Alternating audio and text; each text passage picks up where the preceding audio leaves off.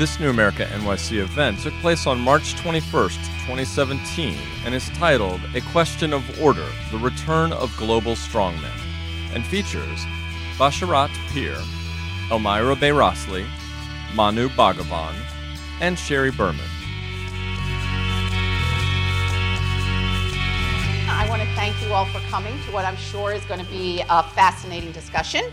So let's get started. We're here to discuss Basharat's new book, A Question of Order, India, Turkey, and the Return of Strongmen. So Basharat, let me ask you first to begin, if you could tell us a little bit about how you came to write this book and why you chose to focus on India and Turkey. The book really came out of a conversation with my teacher, former teacher, Nicholas Lemon, who was the dean of the journalism school. I was his student, 11 years ago. Nick had just started the series, Columbia Global Reports, a new imprint. He told me about it, said, look, in these times, there's too much noise online. I want to do a series of short thematic books where we send out reporters and writers to different parts of the world and think about ideas and themes. And he's like, so we're talking about India, and Narendra Modi had just become the prime minister of the country. There was a lot of debate, a lot of talk around it. And as we talk about the Indian case and what was going in India, we found ourselves saying, but this is not just something particular to India. It's a broader trend, it's happening elsewhere. And we talked about various other places where similar things were happening. We looked at Chavez's Venezuela. We thought about certain aspects of the polity in Thailand that are smaller but significant countries, like Sri Lanka under Rajapaksa was, like a elected authoritarian politician with a terrible civil rights record. But then, as we talked about Turkey, one of the things I felt, and I began insisting that maybe given the space, and this book is part of a series. These are around 45,000 word books. So there's also the economy of the scale. But Turkey was attractive in the sense that I saw there were larger parallels. I mean, the modern nation state of India comes out of the breakdown of the British Empire, the end of the British Empire. A new nation state is born, but sadly, India and Pakistan are created, but they also come with terrible violence and displacement of populations. And what you have after that is a very large multi-ethnic, multi-religious nation state, which has had one of the fault lines has always been the contestation between religion and politics. And you also had serious insurgencies and political trouble on the borders, where an ethnic group is contesting the writ of the state or an unfinished story from, in the Indian case, Kashmir, where I grew up. And the echoes were very similar to Turkey. The Turkish Republic comes after, the breakdown of the Ottoman Republic. It has multiple ethnicities, and it's led by a very charismatic, secularizing, leader, Ataturk, whose project of European modernity was like one of the major projects of social engineering when you come. You had a similar figure in Jawaharlal Nehru, who's Cambridge educated and influenced by Fabian's socialism, and he's also trying to create kind of a secular nation state on very religious soil. And then you have the Kurdish question in Turkey, and you have, like in India, we had the rise of religious parties like the BJP, which is the party of Narendra Modi, Bharatiya Janata Party. And similar to that, you had, they're not exact, but there are parallels where you had the rise of AKP as the Justice and Development Party, who do come from a tradition of religious politics. So I thought, these are major countries located in different landscapes. In South Asia is a world of its own. Once you live in the South Asian reality, you don't really think much about other places. It's so overwhelming. But Turkey, I thought, was interesting in the sense that it's in some ways connected both to Europe and to Middle East. And then going there, I realized that just going by this hunch, where I'd read a few books about Turkey, but I didn't really know that much. But I think we just went by instinct and it was a good decision in hindsight. Okay, well, you've already raised a couple of interesting points that maybe we could follow up on. So you brought up some important similarities between India and Turkey. They're both post-colonial countries, although in somewhat different ways. They both had modernizing, westernizing leaders originally, and they're both riven by important communal cleavages. So I wondered if you could follow up and tell us a little bit more about perhaps what you see as some of the causes of the contemporary what you call strongmen. Other people might refer to these as kind of hybrid regimes or illiberal democracies or electoral autocracy. So if you could tell us a little bit more about what you see as some of the causes of this kind of political development, and also perhaps if you could describe for the audience, which perhaps is not as fortunate to be immersed in this literature, what the particular characteristics of these regimes are that are important and that differentiate them from other types of political regimes. So what makes these regimes sort of distinctive, similar, and what some more of the causes of this kind of political development might be? I mean, if we look at the causes, there's always like, ideas of a nation, that the story that each country tells, there are the foundational ideas, and there are countries in which they are unanimously accepted. But I think India and Turkey were both two major countries where the foundational civic religion, in a way, if one can say that, the idea, two secularisms, which are both very different, because the Turkish secularism is a derivative of the French version, and the Indian notion of secularism is closer to the American notion, kind of an idea of the state maintains an equal distance from all religious communities. Whether that happens in practice or not that's a secondary question, but that's the intent. But it's not, in the Indian case, it's not an antagonist relationship with religion itself, while in the Turkish case that was there. So I think partly it was also, these contestations continued. There were major groups, the Hindu nationalist movement in India did not accept the dominant narrative of the Nehruvian secularism, although it was kind of simmering beneath the surface in a minority, for the longest time, 2 people in a parliament of 500 people, and similarly in the Turkish world, the Kemalist world was the dominant world, and the Islamists were, not a force to reckon with for the longest time in the republic. I mean, only Elmira when Najmuddin Erbakan comes to, prominence, I mean, he was the kind of one of the more famous figures. And in the 80s, and also sort of, the Turkish story is so complex. I mean, they're also in NATO, there's the fear of Russia, the whole Cold War plays a part of it. And after the Iranian Revolution, I thought that is when, the Turkish state had to kind of slowly create an opening for religion in the public sphere. And you saw that in the 80s, that's when the kind of Islamist politics started to grow and gain strength in Turkey, till it finally comes to power in 2002-03. So if I may interrupt for a second. So contested national identity is an important feature joining these two countries, and one that you think makes them susceptible to a certain type of politics, and also an initial attempt to tamp down on kind of religious identity as a critical component of the new nation? I do agree that's a critical component, but there could be cases, because I have been thinking more about these two particular cases, but there could be other states where you don't necessarily have contested national identities. The two major political figures we're talking about here, Narendra Modi in India or Recep Tayyip Erdogan in Turkey, do come out of these contested, national discourses.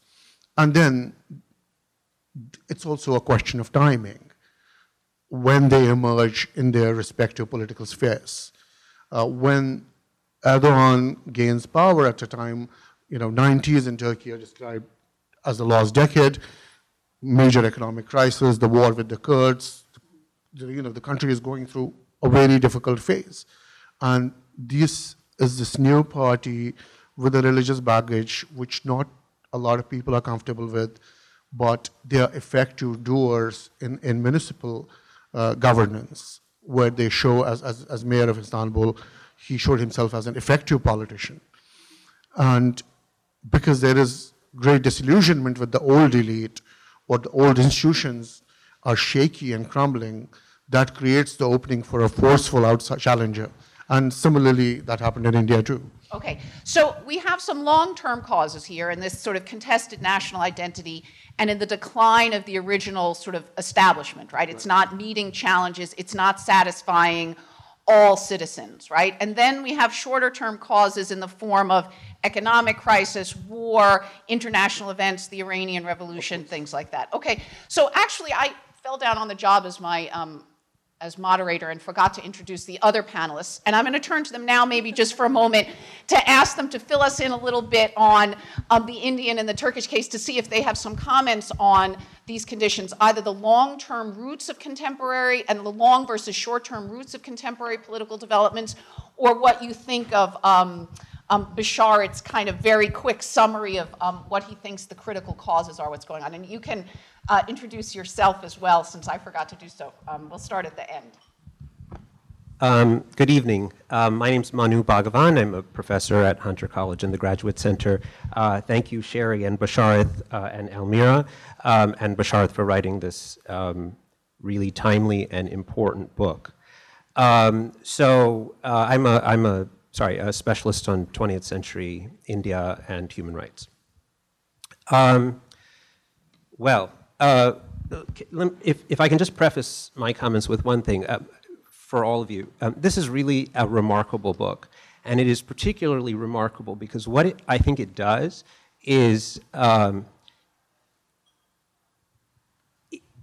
it puts the consequences of authoritarian regimes into very personal narratives and allows us as readers to connect to the very serious emotional distress that I think many people around the world are now feeling, but particularly those under the boot of these regimes.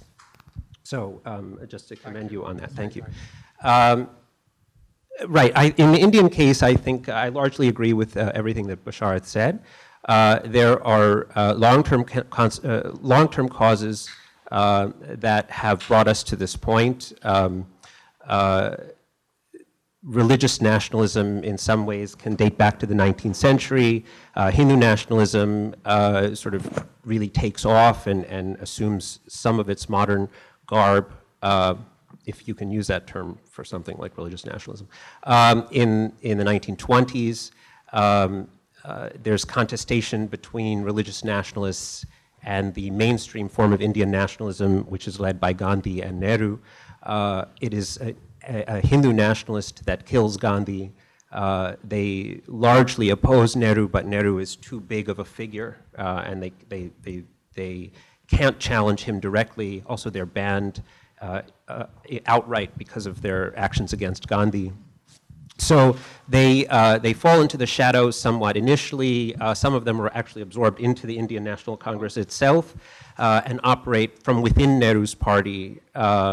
So there's some of these complicating factors. And then essentially what happens, if I just boil it down into a quick nugget, in the 70s, Nehru dies, his daughter takes over, Indira Gandhi. Indira Gandhi largely becomes concerned, sort of paranoid about people trying to bring her down with somewhat good reasons. She then sort of becomes indebted to smaller and smaller circles of people and becomes more autocratic herself. As a result, the entire opposition, right to left, aligns against her.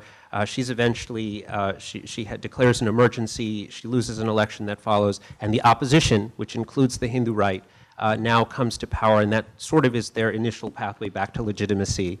Mr. Modi, the key figure of the story in India right now, the Prime Minister, eventually becomes the Chief Minister of the state of Gujarat, where in 2002 there is a large-scale violence against the Muslim population of the state that human rights organizations repeatedly concluded was the state of the hand of the state was involved. And this brought many people to claim, to argue, and to charge that Mr. Modi himself bore part of the responsibility, or maybe more, for the events in the state. He's never accepted responsibility, as the book discusses. After the events, he then assumed the mantle of a development authority. That's what he stood for. He ran for prime minister on those grounds. He won on those grounds. And for the first 2 years, also as documented in the book, he sort of has been silent on everything else and any other criticism, and where he speaks is largely about the development agenda. All of that entire mask, the veneer, I think we can safely say, as of today, is completely removed because he's just won the state elections in UP, the largest state in India, and they have appointed as the chief minister the most obvious, transparent, right-wing religious zealot who is charged with outright murder as the chief minister. So that's where things stand. Is that, in a nutshell, a quick run through? This is what happens when you get a historian or an academic on a stage. I apologize. Great. Hi, everyone. My name is Elmira Bayrasli, and I am a fellow here at New America. I am also a professor at Bard College, Bard's Globalization International Affairs program, and I am, most importantly, I am the co-founder of Foreign Policy Interrupted. I second Manu's accolades of Bashir's book. It's a really terrific read, and I think it is very timely. My particular area of focus is Turkey, which is why I'm here. I think just in terms of what Bashir was talking about before, and the rise of Erdogan and how we see him today. Erdogan has been in power since 2003. The AKP they were elected in 2002.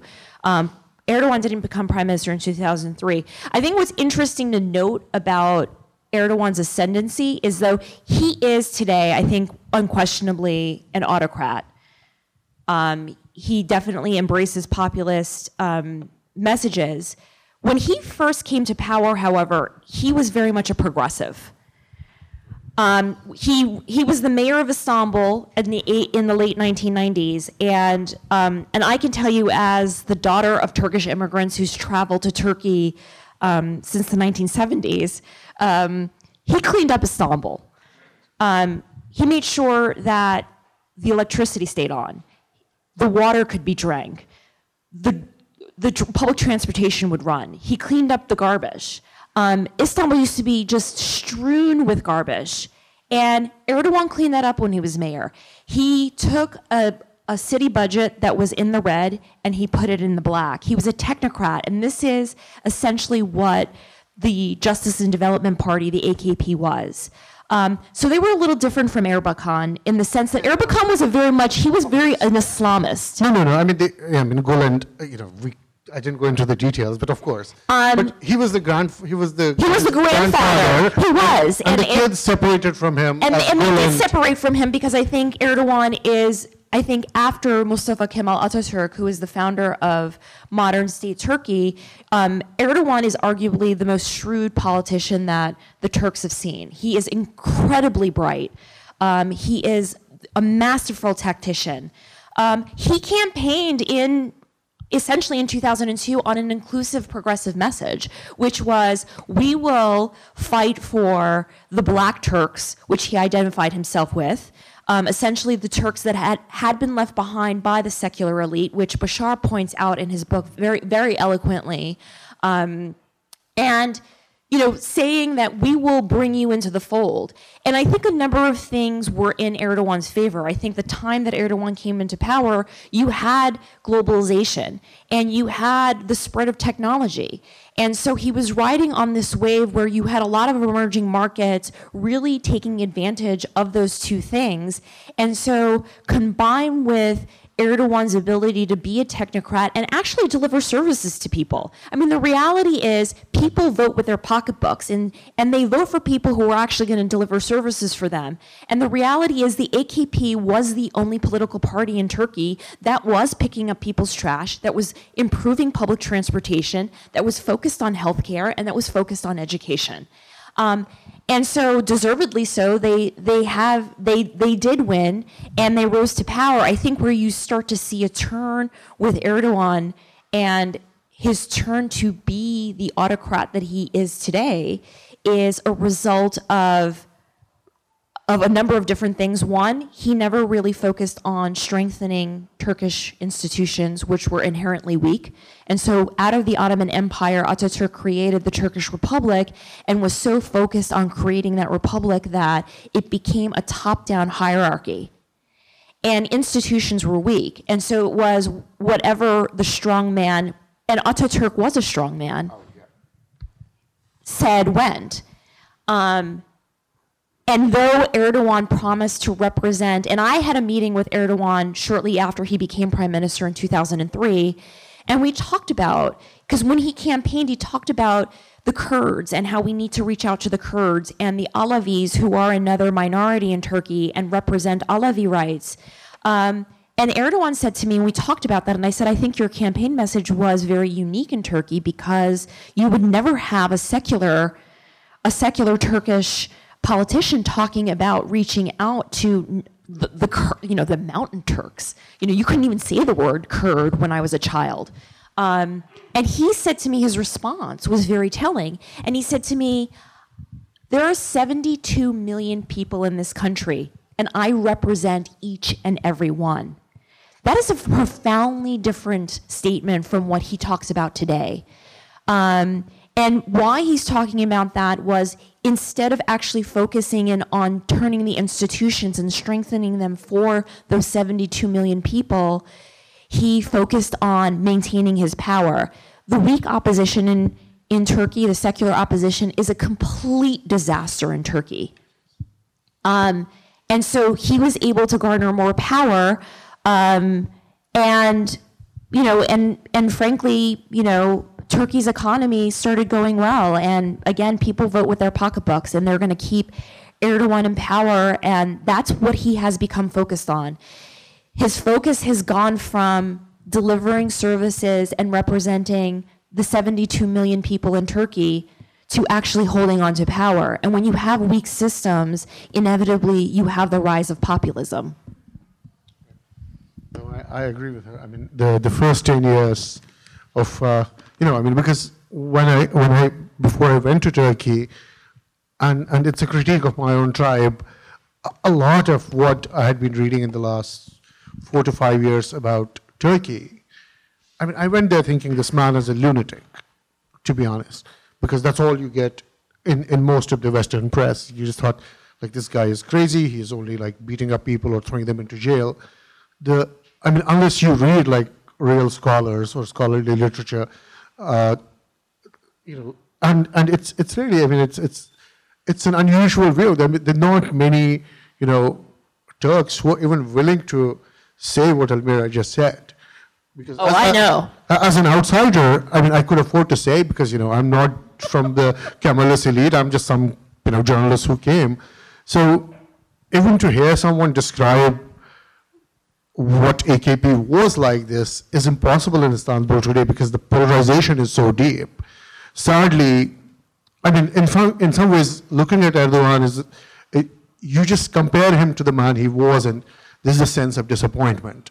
It's you got so many things right, if only you didn't let power go to your head. Okay, so let me follow up a little bit on some of these excellent points. So you both, Manu and Elmira, you both brought up the point that these regimes or these strongmen were able to come to power largely because of the sort of failures of their predecessors, right? They come to power as sort of developmentalists, as modernizers, because the previous regimes had been unable to fulfill their promises to all of their citizens. And so they're able to come to power promising people that they will do what the previous regimes had not been able to do, and in particular to mobilize those who felt left out or left behind by the previous regimes. And as you both also mentioned, one of the great things about Basharat's book is it spends most of its time talking about actual people in these societies and how they experience these regimes and why they support or not support them. So maybe we could talk a little bit more about what precisely the appeal is, right? You've both touched on it, but maybe we could systematize it a little bit more. It's developmentalist, it's modern, it's modernizing, it's representing the people through the person of these strong leaders, but it's a particular version of the people. It's no longer all the people, but it's some of them. It's the ones who felt left behind. This is very similar to, I know, Basharat, you don't like this term.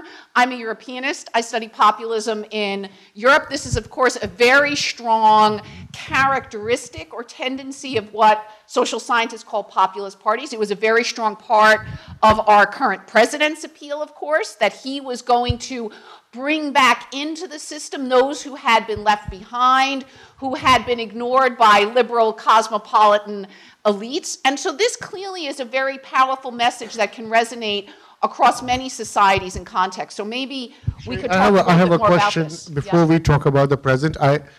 As you are a historian of ideas and you have looked at Europe, and you saw the 30s and you saw the populist parties and you've written at great length about. Would you tell us a little more about that? Like when you, as a historian, see it, are these characters radically different, or are the appeals very different from the Europe you studied and when you saw the rise of populist parties? Well, I think we probably want to talk more about the contemporary era, but I would say that just as Elmira said some unfashionable things or some unusual things about Turkey, I think it would be very important if we think back to the sort of classic cases of sort of fascism and National Socialism in the 30s to remember that these parties were incredibly popular, and their popularity came precisely from promising to solve problems that existing parties and democratic institutions were not. They promised to provide welfare for citizens, a sense of identity and a sense of belonging, and to strengthen these countries against their oppressors. Those oppressors were somewhat different in the 1930s, but there's always enemies both outside and inside that you can mobilize people against. So I think there are some sort of common trends that we see in kind of strongmen or populist parties or these kinds of things. Contexts vary, but certain kinds of political dynamics, I think, transcend time and space. And again, I think for many people in interwar Europe, fascists and National Socialists were incredibly attractive because they did precisely promise to provide what other parties and existing democracies were not. Maybe we could talk a little bit more about how that manifests themselves in contemporary India and Turkey. Yeah? Well, in Turkey, I think it's interesting because when you see the rise of populism in Turkey with Erdogan, it really comes at a point where Turkey has essentially made it. And so the message that Erdogan is elected on is one on a very progressive message. And so it's not one on, we see Donald Trump and he's appealing to people who have lost manufacturing jobs in the Midwest, and it's people who feel essentially like they're losing. Erdogan wins on a progressive message, and he says, I'm going to take everyone in this country and I'm going to have them win. When he becomes a populist, it becomes at a point where you're kind of at the apex of Turkish confidence and Turkish national identity. I remember as a child, we used to fill our suitcases up with Levi's jeans and bubblegum, Michael Jackson albums, and all these things that you could not get in Turkey because it was a socialist economy. And now I literally go with an empty suitcase because I want to bring back mavi jeans and all the great Turkish, scarves and fashions. And Turks are proud of this. They're proud of the fact that they have an entrepreneurial class now, that they have a world-class city in Istanbul.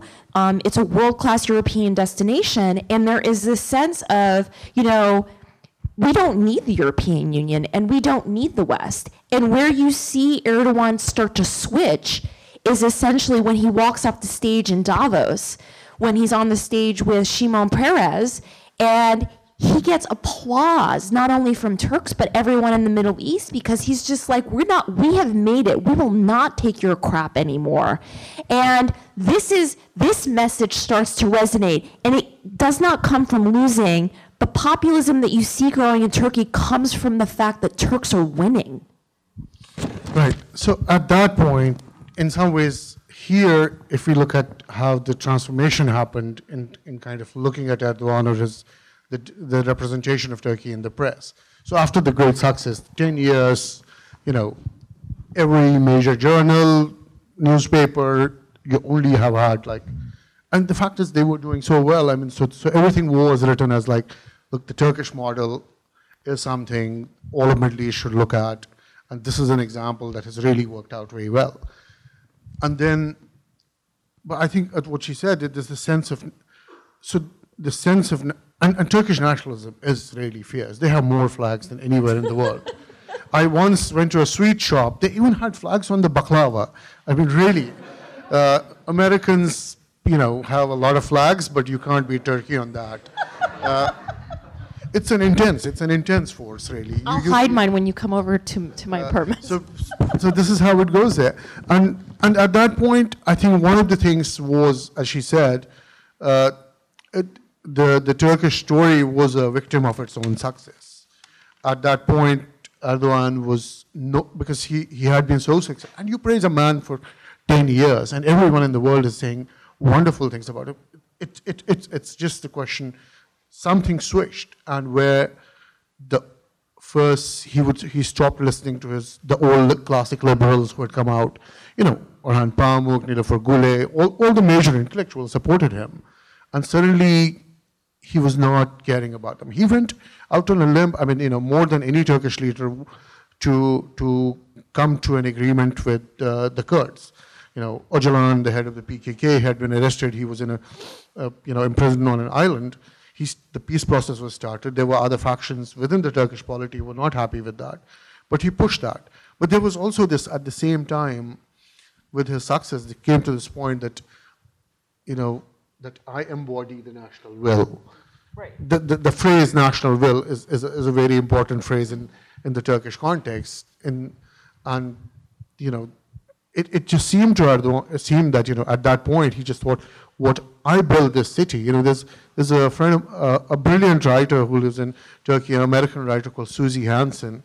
And in one of her essays, she talks to a supporter of Erdogan, and he says, look, who bought the tulips? Tayyip did.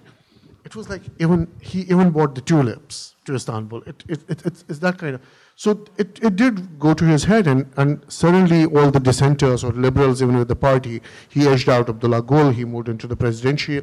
And he also was establishing his power over all other institutions, whether it's judiciary, which was not fairly representative of all Turks. It's true. It was dominated largely by the old elite, but he did, in the name of, saying that we need people from everywhere on the Supreme Court, in the higher judiciary, he did court backing, and he changed things. And slowly over the years, the man was establishing complete authority over all institutions. And he did defeat the military, he took down the judiciary, and then the big fight came with the Gulenists. And essentially and he's still going on about the same story. Now the referendum, the post-coup purges, it's all about, I want to be the president till 2029 and to have complete power, let me reshape. I mean, the man in some ways thinks himself as someone who will reshape Turkey even more than Atatürk did. On that note, I'm struck by how similar the resonance is with Narendra Modi. So I think Modi in many ways would like to be, or wishes, that this reputation that Erdogan had was his. And perhaps it might have been, save for 2002, which haunted him all the way through. Now, when I say just to clarify, not that he achieved those things, but he could never escape the stain of 2002, exactly. So no matter what he did, no matter what he developed, no matter what big project he would launch or what new phrase he would release. He never received unequivocal praise, because there were always people dogging him saying, you know, actually, you've got these problems. So, on the other hand, Mr. Modi was the chief minister of the West Indian state of Gujarat before he became the prime minister. And as chief minister, he achieved quite a bit of fame for what he accomplished in the state in terms of development. And so much so that the state became like the model for the rest of the country, the Gujarat model, which everyone wanted to emulate. There's some problems here, which have some striking parallels to Mr. Trump and some of what we're seeing in our situation here, which is, according to a number of experts, a much maligned term these days, the numbers of Gujarat may have been fudged quite a bit. So how great the project was is up for debate. Without a doubt, there were transformative effects which anyone who goes through the state can see, particularly in the urban centers of places like Ahmedabad. But in terms of upliftment out of poverty and numbers like this, the data is much more questionable. So just to wrap up this point, Modi stuck to this grand narrative. That's what he wanted, this narrative of success, of development. But you know, he can't get away. And this other part of him was who he always was. So I'm wondering if Erdogan was there ever this secret side of him too? I mean, was he really a progressive? I mean, I'm amazed by that. That someone who says. I think there are two answers to that, yeah. But I'll let you start. No. I want you to. You met him. Oh, you want me to be the punching bag? You met him. I haven't met him. I've only met some of his people. So this is a very controversial question in Turkey. The secular elite will say that, you know, I always get the, you know, I told you so. I told you, I told you what Erdogan was. My response to that is, you told me nothing. You told me that Erdogan was going to turn Turkey into an Islamic state. He did not do that. You said that he was going to implement Sharia law, and he did not do that. Erdogan is a very pious Muslim. But I think that when he first came to power, I think to answer your question, Manu, I think he really did believe that he was going to transform Turkey. And I really do. I mean, I think he really entered politics with this sense that I am going to represent the 72 million people in this country.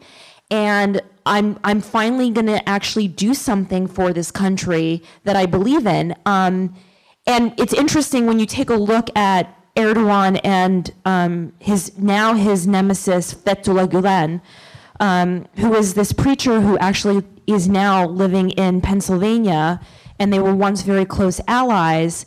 One of the comparisons I've heard people make is, people were worried about this alliance between Gulen and Erdogan, which Bashar, you talk about in your book. And I've heard people say that, the problem with Gulen is that he's a Muslim first and a Turk second, but Erdogan is a Turk first.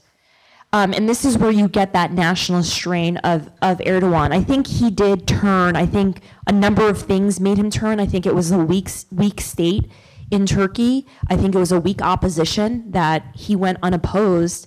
And it just became, I'm in power, so I'm just going to go with this. I don't think he started out that way, though.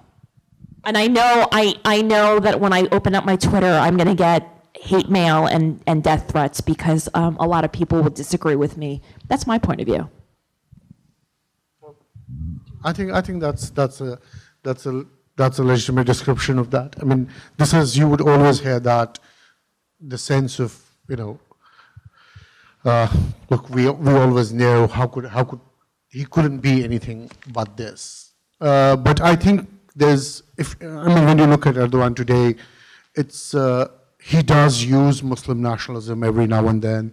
in one of his victories when he talked about, this is not just a victory for Turkey, but also for, Sarajevo, for Gaza, so there was that moment also after the Arab Spring when, the success, both the economic and the political success had been immense. And it did happen, and power is a strange thing. I mean, he thought, everyone was talking about that now the Arab Spring is happening and all the Arab countries should look at Turkey. And Erdogan started, that's what it seems from all accounts, that he started thinking that, yes, I am the leader. I am the one who will lead all these places. I mean, he was talking to the Egyptians, and he was talking to the Syrians, and he was talking to all of the Arabs, thinking and assuming this mantle of, everyone like teases him, saying, oh, he was trying to be the Khalifa. But there was a bit of that. And you could just see that. I mean, even when he talks today, like I was in Turkey a couple of months back, Bangladesh is really far away from Turkey. What happens in local Bangladeshi politics, I mean, only like South Asians and very few South Asians care.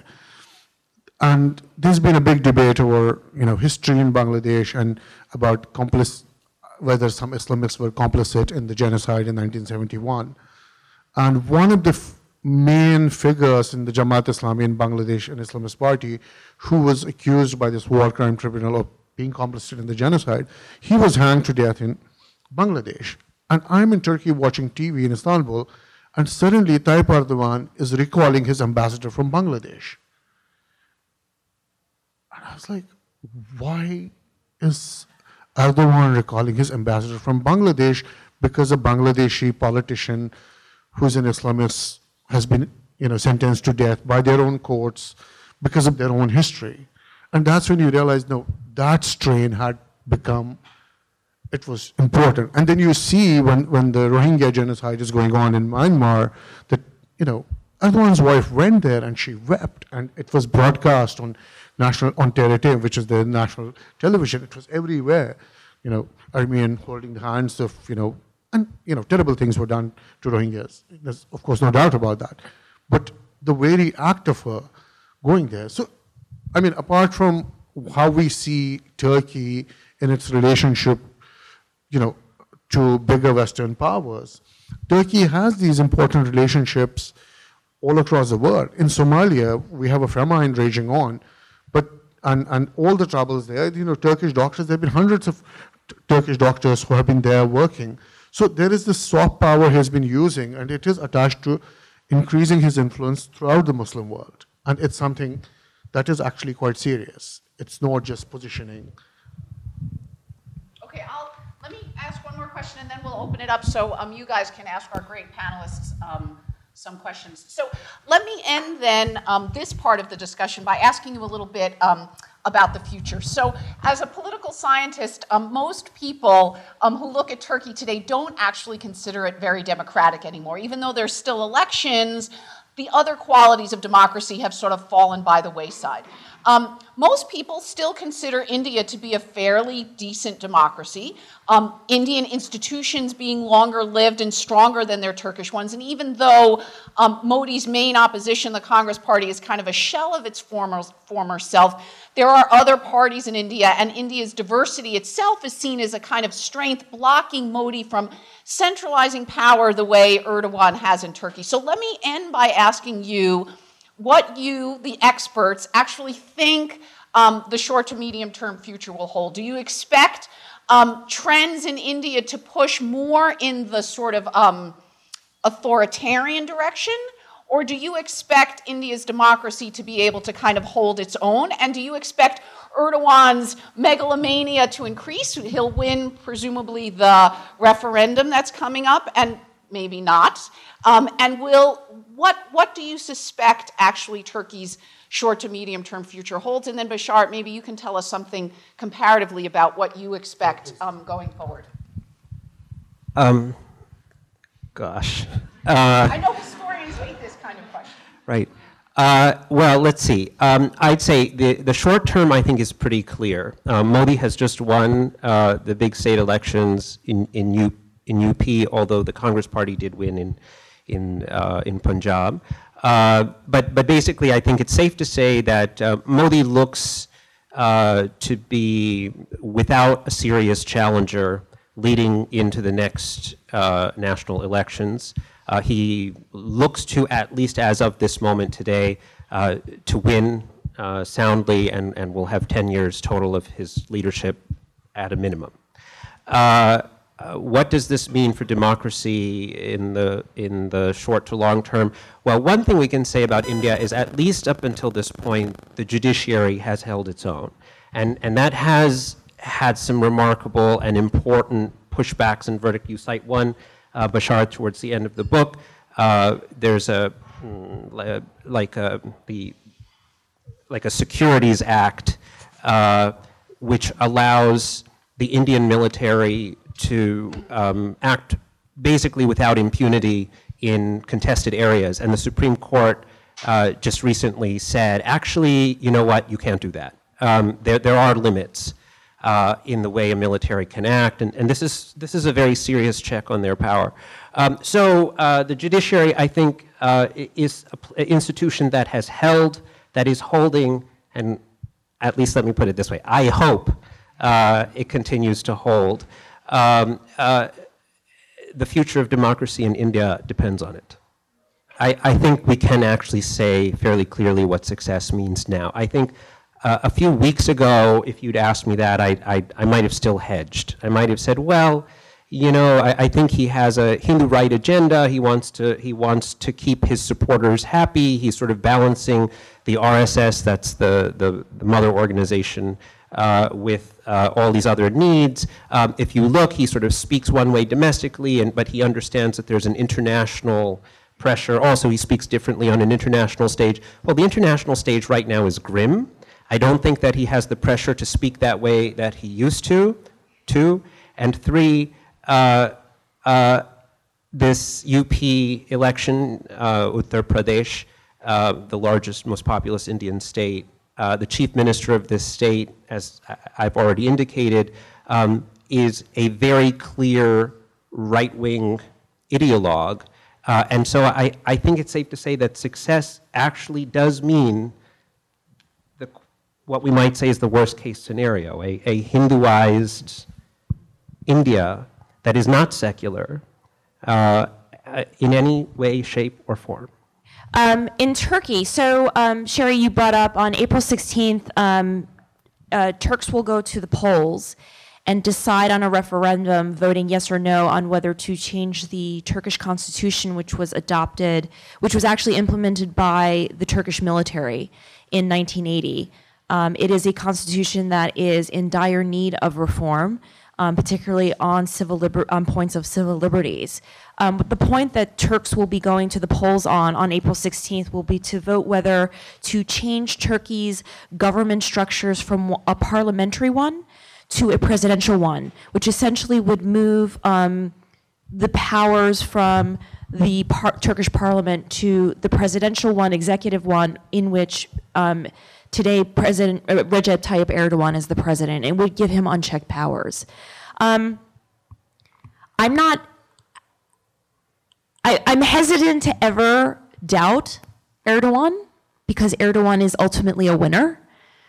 I have to say, though, I wouldn't be surprised if the vote came out no. I think that there are a lot of indications that I think primarily because, again, regardless of who you are in Turkey, you do vote with your pocketbook. And the Turkish economy has been sliding and people have been feeling the squeeze on that. And I think that at least when I have traveled around in central Anatolia, I had gone to Kayseri, which is an AKP Justice and Development Party stronghold. And essentially you could see it as the headquarters for the Erdogan party.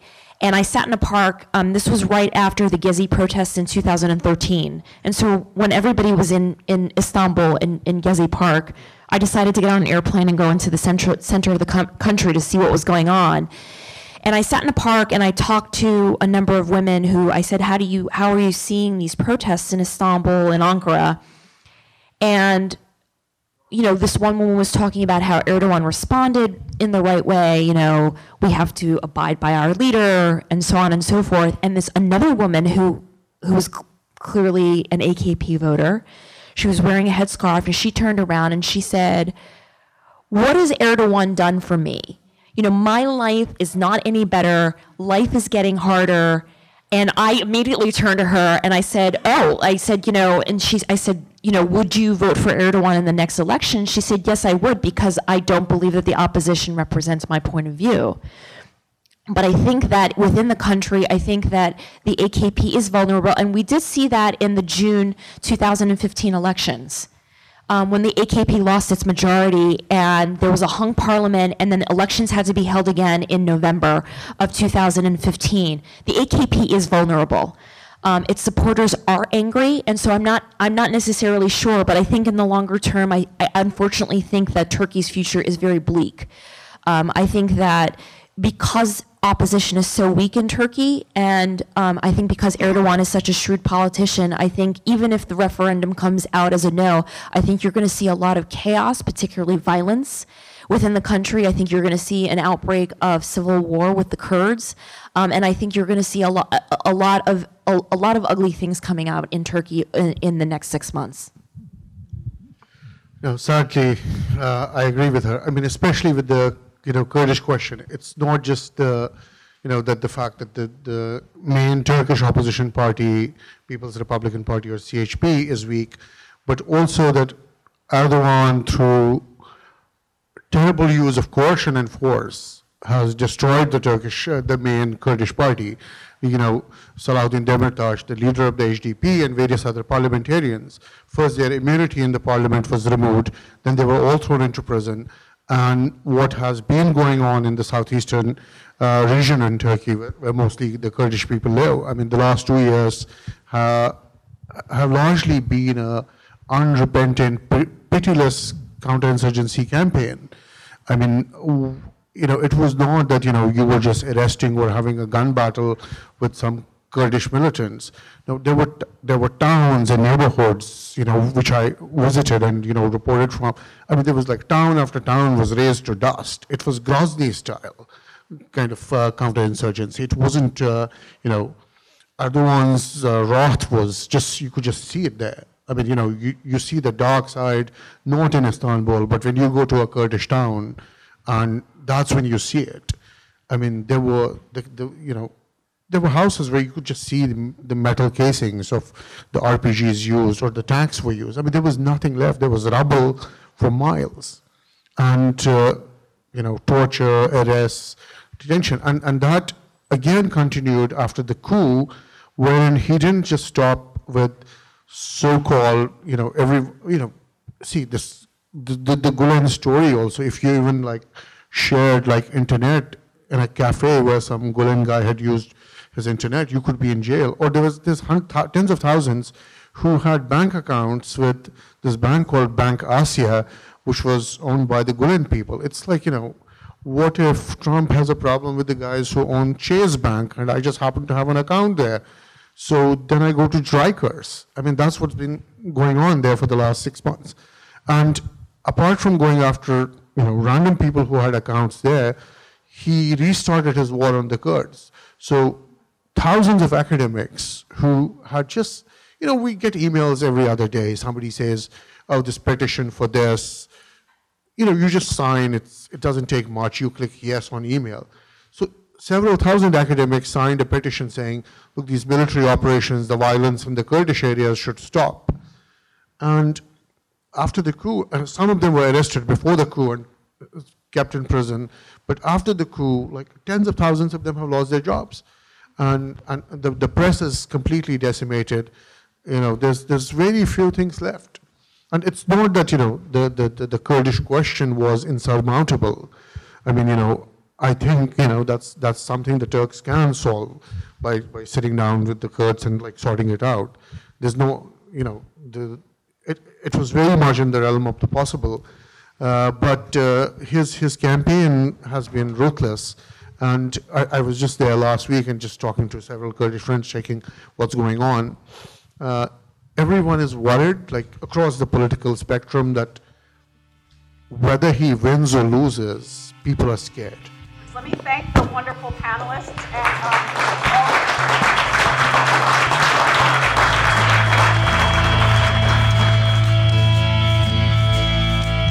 Thank you for listening to this New America NYC podcast. This recording carries a Creative Commons 4.0 international license. To learn more about New America, please visit us at newamerica.org.